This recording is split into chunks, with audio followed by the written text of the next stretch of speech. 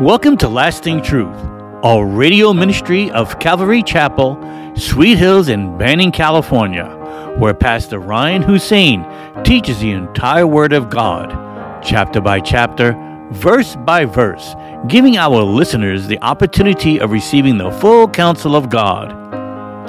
In today's program, we are studying the book of Romans, chapter 3. Here's Pastor Ryan. Turn with me in your Bibles this morning to the book of Romans, chapter 3. That's the book of Romans, chapter 3.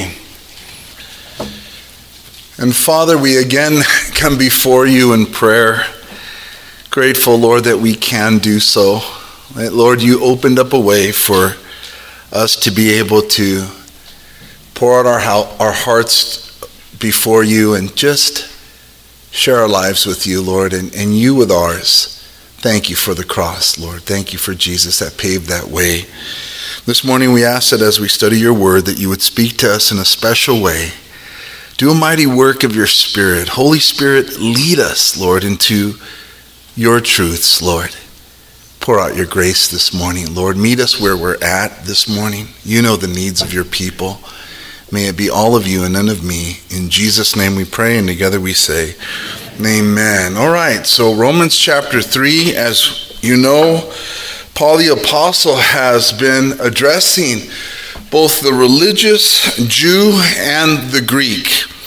And not necessarily the Greek as in Greeks, but he means the Gentile world, the non-religious Jew, the Gentiles of the world, really addressing both of them concerning the righteous judgment of God, but also the reality that both of them, whether you're a religious Jew and you have the background of the law of Moses and the rituals, or whether you're just not and aren't into the law of God or religion at all, you're both guilty before the Lord. And that's what Romans is teaching. It's making way for the good news of the gospel. The Greek, or the non-religious Jew who is out there in the world, they have moral judgments about themselves as well. And Paul said, you who judge another but approve and practice the same things, you too are guilty. And then to the religious Jew, having the law of God and circumcision, he said to them, you who preach to others that they ought to keep the law, you will be judged as well, for you're a breaker of the law. And so this is his address to them, making it clear that all men, whether you have a religious background or not, all men are guilty before God.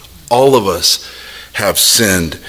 No religious law, no religious ritual, no tradition, no grandma and grandpa were into the Lord, so that gets me in. None of that. It's each person, in order to get saved, must choose to put their faith and trust in Jesus Christ. And that's the gospel, right? There's some very bad news, and the very bad news is that no one can make it to heaven without faith in Jesus Christ. There isn't a good deed you can do. There isn't a charity you can contribute to.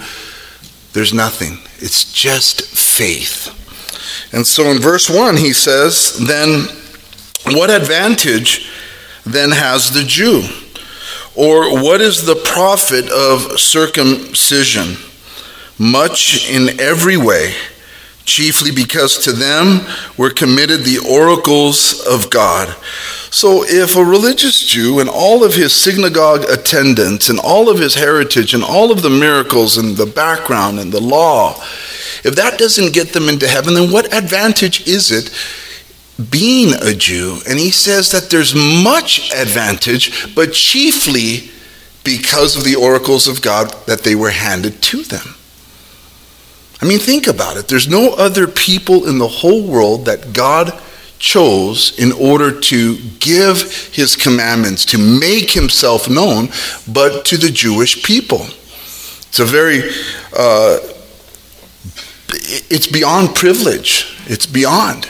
He chose them as the apple of his eye. And he made it clear it wasn't because they were any better than anybody else. He said, well, you're a stiff-necked people, but he did it because of his grace. In the same way that he chooses us as Christians who put our trust in Jesus, he chooses us not because we're so great, but because Jesus is so merciful and gracious. But he chose them, and there's so many benefits and advantages that they have. Their history is of the Bible, is of the God of the Bible. God chose them. I feel like the world owes the Jewish people a debt of gratitude. When I became a Christian, I had no idea how connected believers in Christ are to the Jewish people. But we first fall in love with Jesus, don't we? We love him. We accept his gracious gift of forgiveness. We surrender our lives to him. And you begin to realize, there's one people in the world that God chose to come through them in the flesh, and it's the Jews. Jesus was Jewish.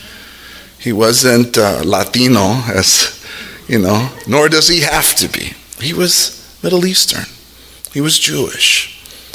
And so all of a sudden, I feel a debt of gratitude to a people that I didn't know much about growing up in Almani, growing up in the hood, and not being educated in religion or such things.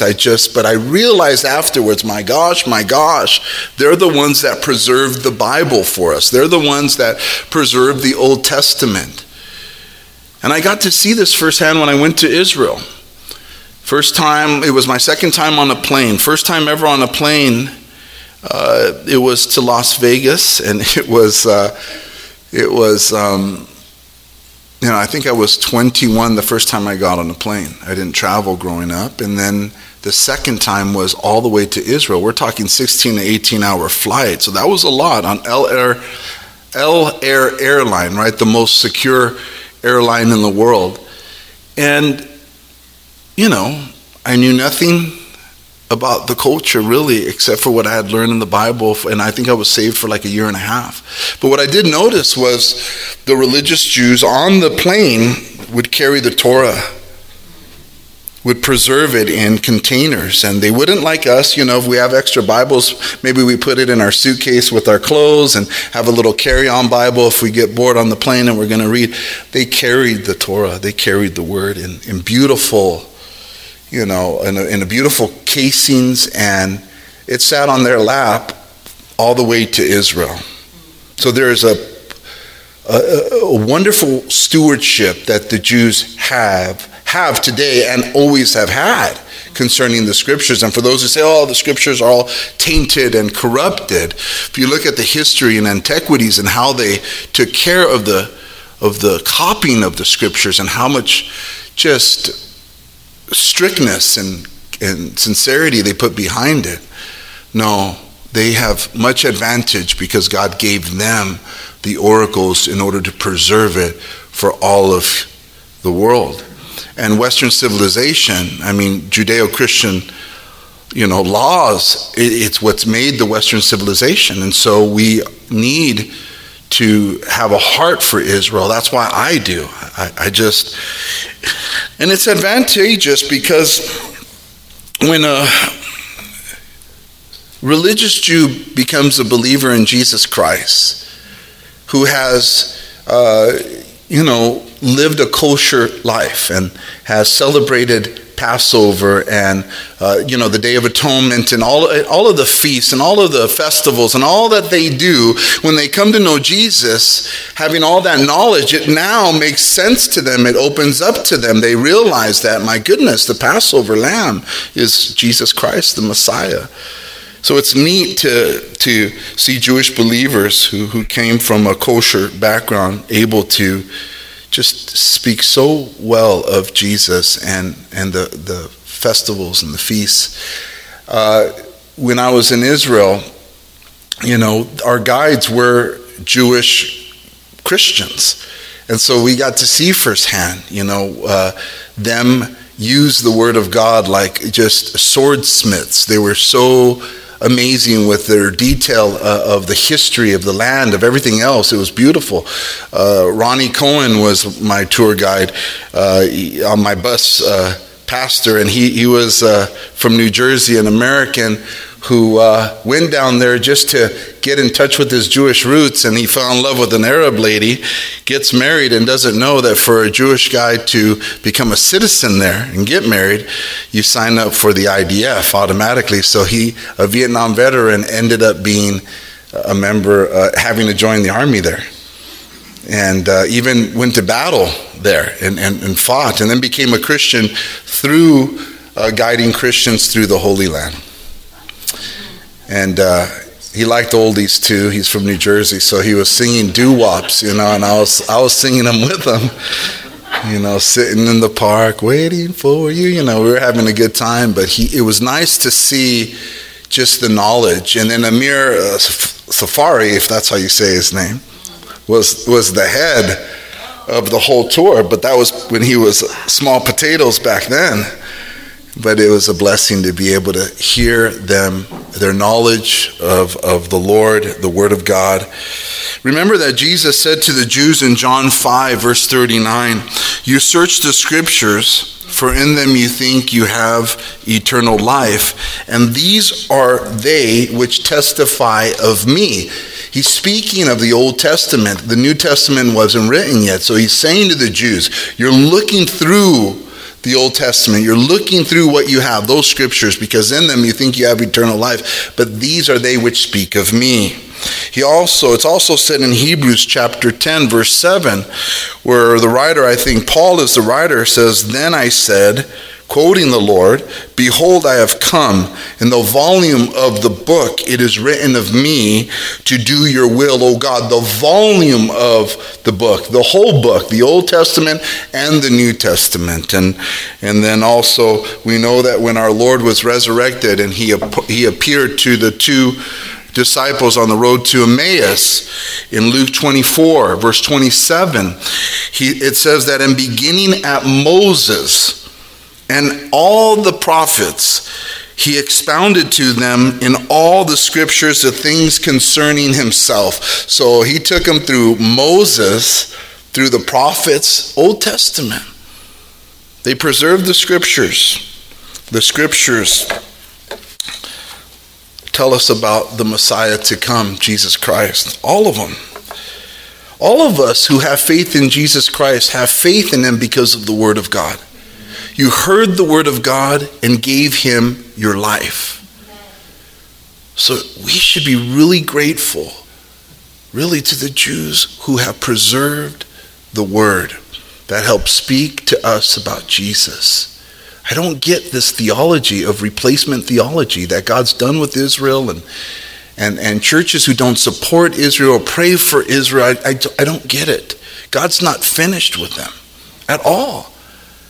God's not, God loves sinners. How much more his own people? He's not over with them. It's not done. But faith comes by hearing, and that by the Word of God. When Jesus was led by the Spirit out to the wilderness, Satan came and tempted him for 40 days. And we read that Jesus every time defended himself with the Word of God. It is written, "Thou shalt not eat by bread alone, but by every word that proceeds from the mouth of God." That's how valuable the Word is. It defends us. It corrects us. It comforts us. It teaches us. It inspires us. It gives us hope. It re-energizes us. The Word is everything. Jesus is the Word made flesh. The more of him we can devour, the better we're going to be. The Word means a lot. So when we go to Israel, maybe next year, if the Lord should tarry, and you see little Jewish boys and girls running around, to me, I was just in awe of that in the old city. I was in awe of it all.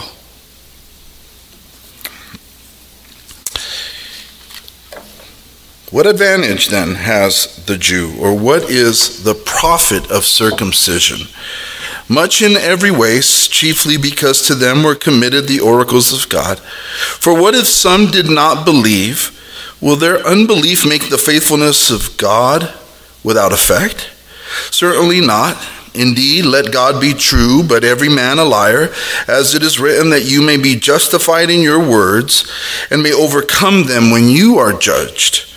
But if our unrighteousness demonstrates the righteousness of God, what shall we say? Is God unjust who inflicts wrath? I speak as a man. Certainly not. For then, how will God judge the world? For if the truth of God has increased through my lie to his glory, why am I also still judged as a sinner? And why not say, let us do evil that good may come, as we are slanderously reported, and as some affirm that we say their condemnation is just. And so here Paul is speaking about a foolish question that was out there during his time, that, if folks do not believe, if people do not believe in him, but does that make his righteousness void? And Paul says, certainly not. He knows this is foolishness, but he answers it by saying, no, God is always faithful, whether a person has faith or whether a person does not. And God is a just judge of both the Jew and the Greek. He's just because there are people who were making excuses there at that time, and there's people who are still making the same type of excuses, like, God created me, I'm this way, so how can he judge me for my sins if God made me? Right? That's an excuse that the world has today, right? If I do bad, if I've sinned, well, God created all of us, and that's just the way we are, so how can God still judge me as a sinner? And that's what Paul is getting at, the foolishness of that, because we've already spoken of those who are not under the law, though just regular, non-believing, lost people of the world. They're suppressing the reality of God. They can perceive him, they can tell by nature, they can tell by their human existence that God is real, but they choose to reject him. So they are without excuse. They can't stand before God and say, well, you made me this way. God, they're guilty. Because God made everyone after his image, which means we all have free will. And people have free will to believe or not believe. And really, in speaking of the Jews here, those who were stewards of the scriptures, who were given the oracles, that there are those today who carry them around, even literally, carrying the Torah, but yet they don't have faith in what the Torah says. They don't have faith in what the Word says. And so Paul says here in verse 3, for what if some do not believe? Will their unbelief make the faithfulness of God without effect? Certainly not. Indeed, let God be true, but every man a liar, as it is written, because everyone's looking to get out of judgment and to justify themselves, right? And so turn with me to Psalm 51. It's the psalm that Paul quotes here to make his point. Psalm 51. And give me an amen once you are there. To make his point, Paul takes us to King David. At the point in his life where you know the story, where the prophet Nathan approaches him with the truth of his sin, that he had killed Uriah and taken his wife Bathsheba. And David repented, finally, at that word. And he wrote Psalm 51. And this is what he said, verse 1. Have mercy upon me, O God, according to your loving kindness. According to the multitude of your tender mercies, blot out my transgressions. Wash me thoroughly from my iniquity and cleanse me from my sin. For I acknowledge my transgressions, and my sin is always before me.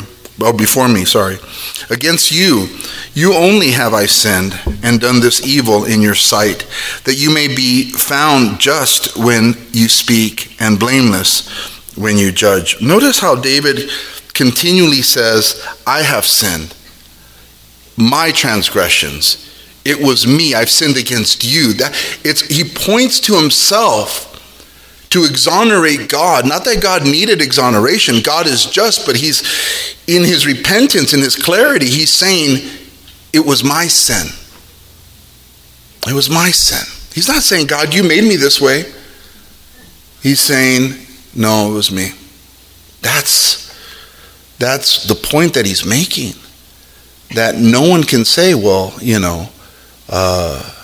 because right eventually comes through God, that I should just continue in sin. Or because I was born this way, or whatever other reason, I was raised wrong, or the excuses that so many people, the devil made me do it. At the end of the day, God is just, because everyone has the capacity to choose whether to do good or whether to do evil. And then the words that he says here, that you may be found just when you speak and blameless when you judge, speaking to God. It was me, and that's how one gets saved. Right? I didn't go to Jesus and say, I had a terrible upbringing. I didn't have good parents. I didn't tell them that these are the excuses. I just came to him and said, I'm guilty. I'm a bad fish. I'm no bueno. I knew it. And the best thing people can do is be honest with the Lord, because that's the road to salvation. And if one is grateful for that salvation, then one responds with a life that follows the Lord. Why serve him? Why follow him? Why be dedicated to him? Why be obedient to him? Because he has served us well in saving us, in wiping away our shame and our sin and the stain of it and the disgustingness of it. And he has given us new hearts, and his Spirit as a guarantee that we're going to see him one day. We have eternal life. He washes our feet every day with his word. Doesn't he wash our feet and make us clean every day? And he gives us hope when we're down, and he gives us strength when we're weak, and he gives us wisdom when we need it. And he's always there for us. He serves us today, and thus it's only reasonable that we respond. You have saved us from our sins. God is holy. The stuff that I did was not his fault. It was my own. And the stuff that you did was not his fault, it was your own. Verse 8. And why not say, let us do evil that good may come? As we are slanderously reported, and as some affirm that we say their condemnation is just. And so, some are saying, we might as well just do bad because God remains faithful and he's righteous. And I can't even make sense of that comment. I just can't. It's a ridiculous way of thinking. Let's just do bad because God will eventually forgive or be merciful. God forbid. Let us do good. Let us do good because God is good.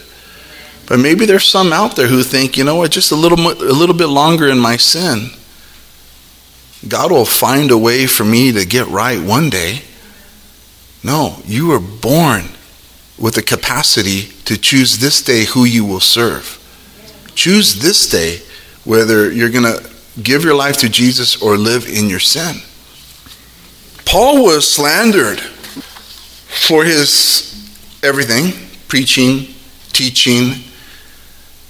We know that his ministry was to the Gentiles, but he would hit the local synagogue before he ended up going to the Gentiles of whatever particular town he went preaching. But there were those who were saying that he was for lawlessness, like immoral living. And it was the religious Jews who were saying this because Paul preached to the Gentiles, the non-Jews, hey, listen, to get saved, you don't have to keep the Jewish traditions, the rituals, or the commandments. You just put your faith in Jesus Christ. That's where it begins. And so they interpreted that as he was speaking against the law, which he wasn't. Christ fulfills the law.